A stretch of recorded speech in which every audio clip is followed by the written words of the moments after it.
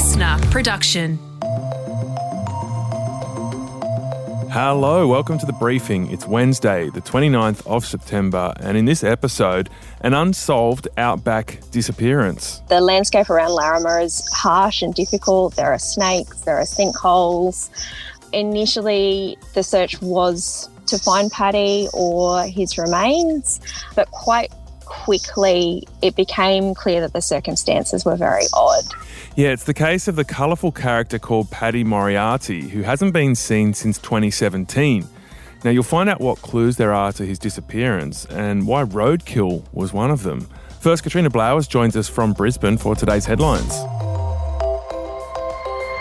Katrina, I imagine you Queenslanders are getting a bit nervous right now. Yeah, Tom, it couldn't have happened at a worse time. Not that there's ever a good time for a COVID cluster. Authorities are monitoring 2 new clusters that have popped up in Brisbane, but they aren't locking the city down yet or making any changes to Sunday's NRL Grand Final so far. I do have a reasonable level of concern. At this stage, I do not think a lockdown is warranted. That could change. That's Queensland's Chief Health Officer, Dr. Jeanette Young, speaking there. Queensland announced 4 new mystery local COVID cases yesterday. There's a husband and a wife linked to Brisbane Airport and a truck driver. Epidemiologist Nancy Baxter says the outbreak is concerning because the 2 clusters are unrelated. They actually now have cases that seem to be in 2 completely separate outbreaks, so they're not related. So they have 2 independent chains of transmission, and both of them are a bit concerning. So, Katrina, you've been reporting on the NRL Grand Final. What's going to happen? All right, people are really sweating bullets on this because 52,000 tickets have been sold. Suncorp Stadium is completely sold out, and also it has the potential, depending on what happens, to be a super spreader event. But I spoke to some NRL executives yesterday. They are telling everyone just stay calm. The plan is at this stage to keep the game on at Suncorp, although they did admit that they have had contingency plans going on in the background for Townsville. We also spoke to some Townsville residents yesterday. They are beside themselves with excitement at the prospect. They've had the State of Origin. They just had a bunch of international rugby games. That stadium they built there has been put to good use this year. It sure has. The only issue, Tom, is that it only holds half the capacity of Suncorp, so the NRL stands to lose a huge amount of ticket revenue, in particular if, as our Cho in Queensland says, she may not make a decision on this until Sunday morning. Yeah, the day of the game. The mad scramble that's going to happen if she decides to pull the pin on Brisbane for the grand final first thing Sunday morning. Oh, can't even imagine. Well, we'll follow the news from Brisbane very closely over the next day or two because this could be a quickly changing situation. Federal COVID payments will be wound back as we hit the 70 and 80% vaccination targets. Yeah, Treasurer Josh Frydenberg is expected to reveal the details today.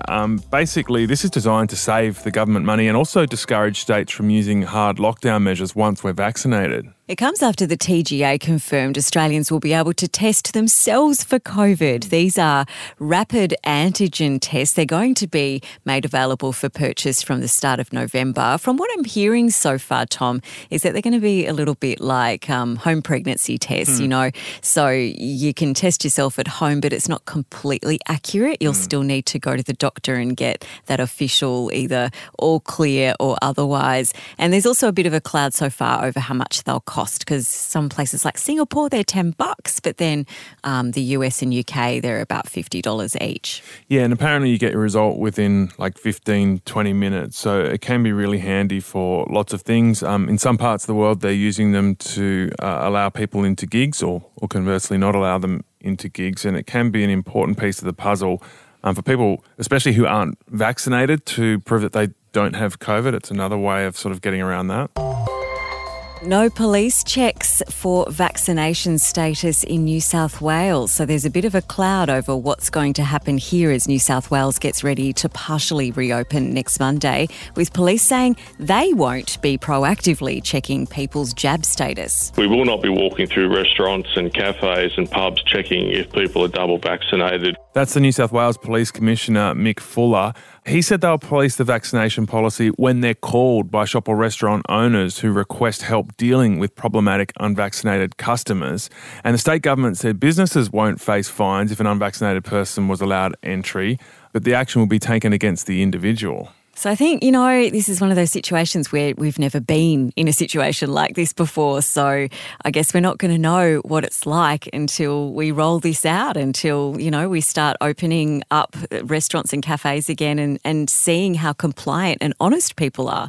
Yeah, well, we've got a pretty clear roadmap on this, which sets out, I guess, the time frame. So we're going to start reopening from next Monday, and then unvaccinated people won't get the same freedoms as everyone else until early December. So there's this almost 2-month period that's going to be very awkward if unvaccinated people are rocking up to shops or restaurants. And clearly the police and the state government don't want to put any extra pressure on these poor small business people who've done it so tough. So they're sort of trying to tread lightly, but if they tread too lightly, then they're going to be allowing unvaccinated people to come in and mix with everyone else, potentially exposing them to greater risk of transmission, which was the whole point of getting everyone vaccinated. That's right. And I think it also opens up the door for some potentially tricky friendship circle situations. Imagine if you're getting a whole bunch of people together to go out to a restaurant and that some of your friends are not vaccinated.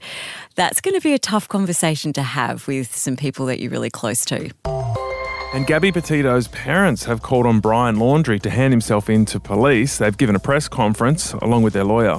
For Brian, we're asking you to turn yourself in to the FBI or the nearest law enforcement agency.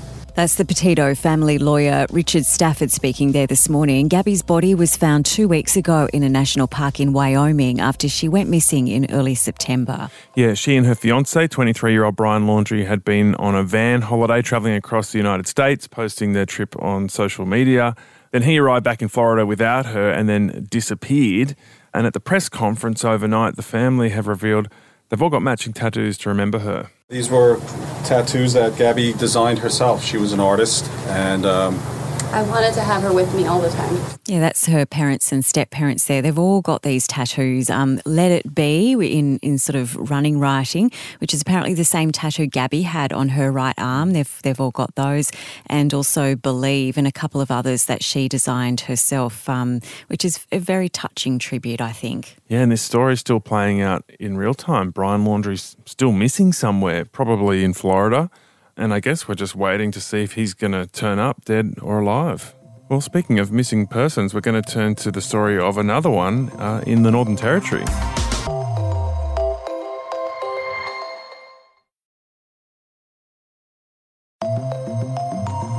All right, now to today's briefing, the unsolved outback disappearance of Paddy Moriarty. This story centres on the tiny town of Larrimah.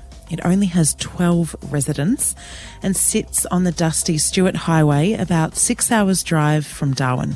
Yeah, all that's there is a pub, a tea house, there's a handful of houses, and that's about it. But it came to national attention 4 years ago when 70-year-old Paddy Moriarty and his Kelpie, Kelly, left the Larrimah pub, never to be seen again.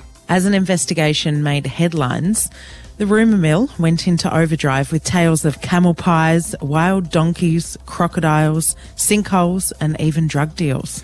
Soon after it all went down, investigative journalists Caroline Graham and Kylie Stevenson went to town to try and get to the bottom of the story, and they surprisingly ended up falling in love with the town of Larrimah, and they've written a book about Paddy Moriarty's disappearance. It's called Larrimah. Kylie, Caroline, thanks for joining us. Why have you delved so deep into this story? I actually went to Larrimah about a year before Paddy Moriarty disappeared, and I had met him. I had met a lot of people in the town, and I'd already become pretty invested in the place. So I was really keen to just document this town that seemed to be slipping off the map, and that felt really important. And we had so much information after we made the podcast that we really wanted to put it all into a book. Your story centres around Paddy Moriarty. Can you tell us about the man? Not what happened, we'll get to that, but about the man that you discovered through your research. We'd heard really similar things from most people who knew Paddy well, that he was a larrikin, that he was someone who would give you his last $5. He was, I think, a larger-than-life character. Almost anyone who'd ever passed through the pub remembered him. They remembered having, a great night and a couple of drinks and hearing some wild stories. But over the course of the research, I think we discovered that he was much more complex than that. He had been in a long-standing, I guess you could say it's a feud with his nearest neighbour, that had been a little bit of a pattern that had existed in his relationships with other people. And the more we looked into it, the more complex he was. Almost everyone, we'd hear from 10 people who loved him, and there would also be one person in that mix of 10 who said that he was a really difficult person in some ways. And that gets me to what did happen. So on December 16, 2017, Paddy left the Larrimah Hotel. He'd been at the bar. He was never seen again. So I wanted to know how long it actually took for locals to raise an alarm about this. It did take a little while. So at the time, the pub was being run by a man named Barry Sharp, and he and Paddy were really good mates. He'd seen Paddy on that last night. Paddy had been in and had a few drinks, and he was expecting him to turn up again the next day, and he didn't. And he just thought, maybe he's having a day off. I'll leave him be. But then the following day when he didn't turn up, Barry really started to think, hang on a minute, there's something odd going on here. So he went over and checked Paddy's house, had a look around, couldn't find him. And then it was sort of another 24 hours before Barry really started to become concerned and called police. So Paddy went missing on the Saturday, and I think the police were down there by the Wednesday, and there was a pretty extensive search underway pretty quickly after that. So where did the investigation go from there, and who became the prime suspects? Police haven't officially named people as suspects, but there are definitely persons of interest. I guess initially what they were really hoping to do was to recover Paddy, that they had thought initially that maybe it was an accident or a medical issue or some sort of misadventure. The landscape around Larrimah is harsh and difficult. There are snakes, there are sinkholes. Initially, the search was to find Paddy or his remains, but quite quickly it became clear that the circumstances were very odd. So his wallet, his keys, his car, everything was at the house. There was no sign of a struggle. He hadn't used any of his bank accounts or anything. No one had heard from him, and it became clear that however he had left that day, it was probably not by his own volition. So it quite quickly escalated into a murder investigation. In a town the size of Larrimah, at the time Paddy went missing, there were 12 people in town, and there were a number of tensions in the town. So there was initially, and to an extent still is, quite a lot of finger pointing around the town. And so that was those initial lines of investigation. Okay, so you said there were fingers being pointed. Who were the fingers being pointed at mostly? Paddy, as Cara mentioned, had been in a long-running fight with his neighbour across the road, a woman called Fran Hodgetts, who ran a tea house there in Larrimah. And it was pretty unusual fighting that had been going on for years, very, very Larrimah.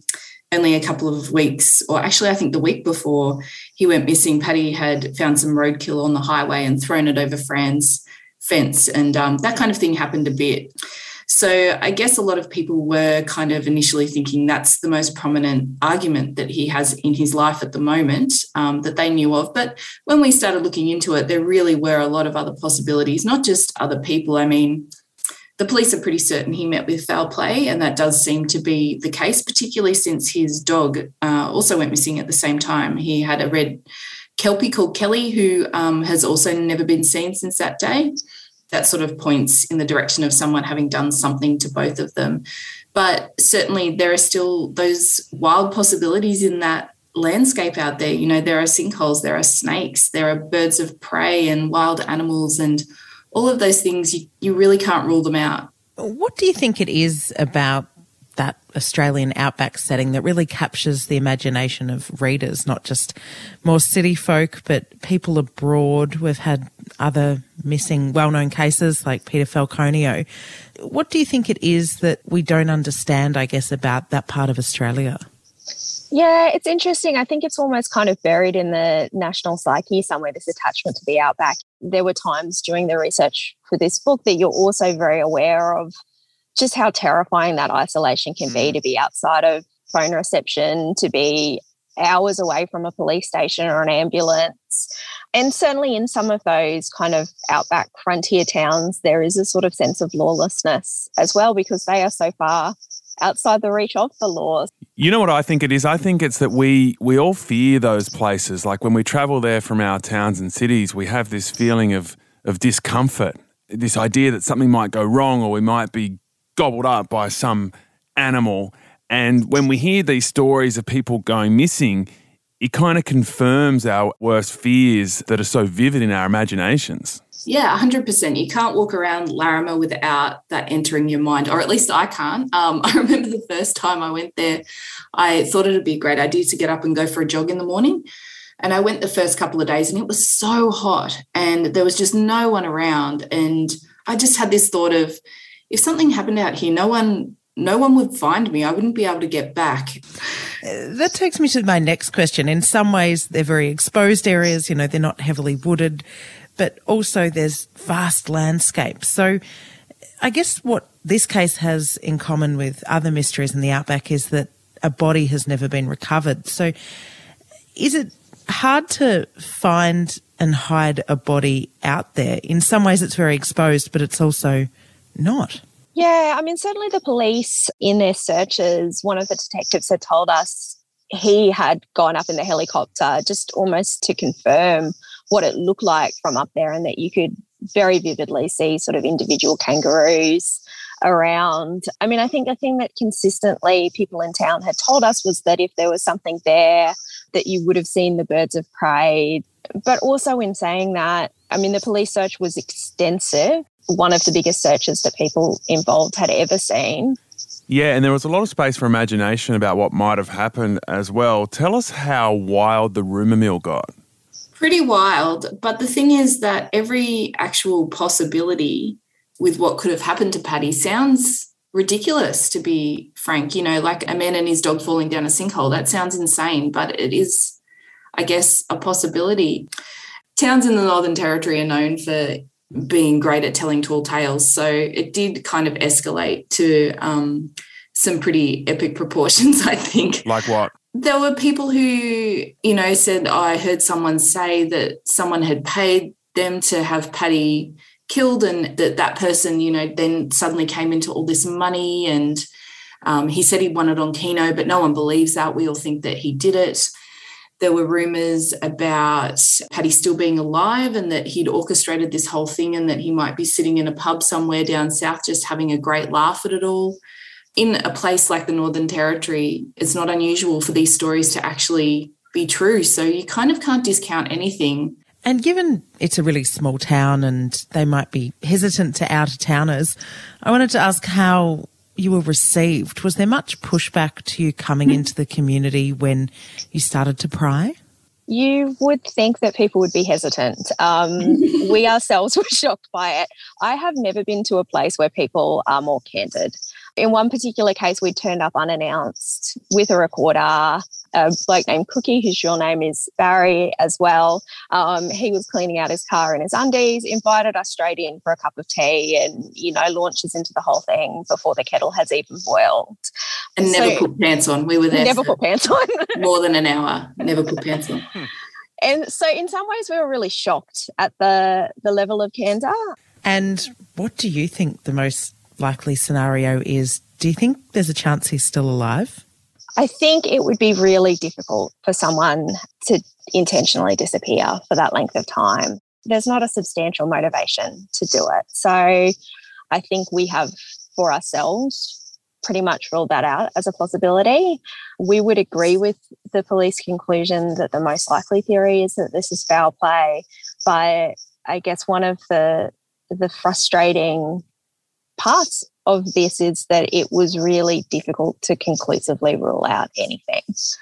Police have recently put up a reward, a $250,000 reward for information, which also to us suggests that maybe more than one person knows what's happened here. So that was Caroline Graham and Kylie Stevenson. They've written a book called Larrimah. It comes out this week, all about Paddy Moriarty's disappearance and the town of Larrimah.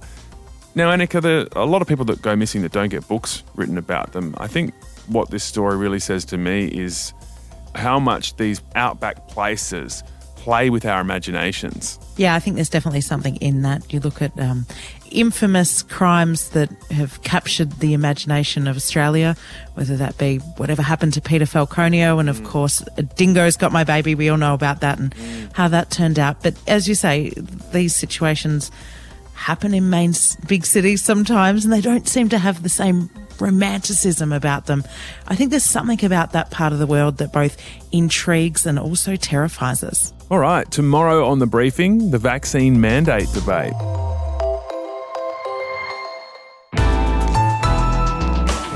Listener.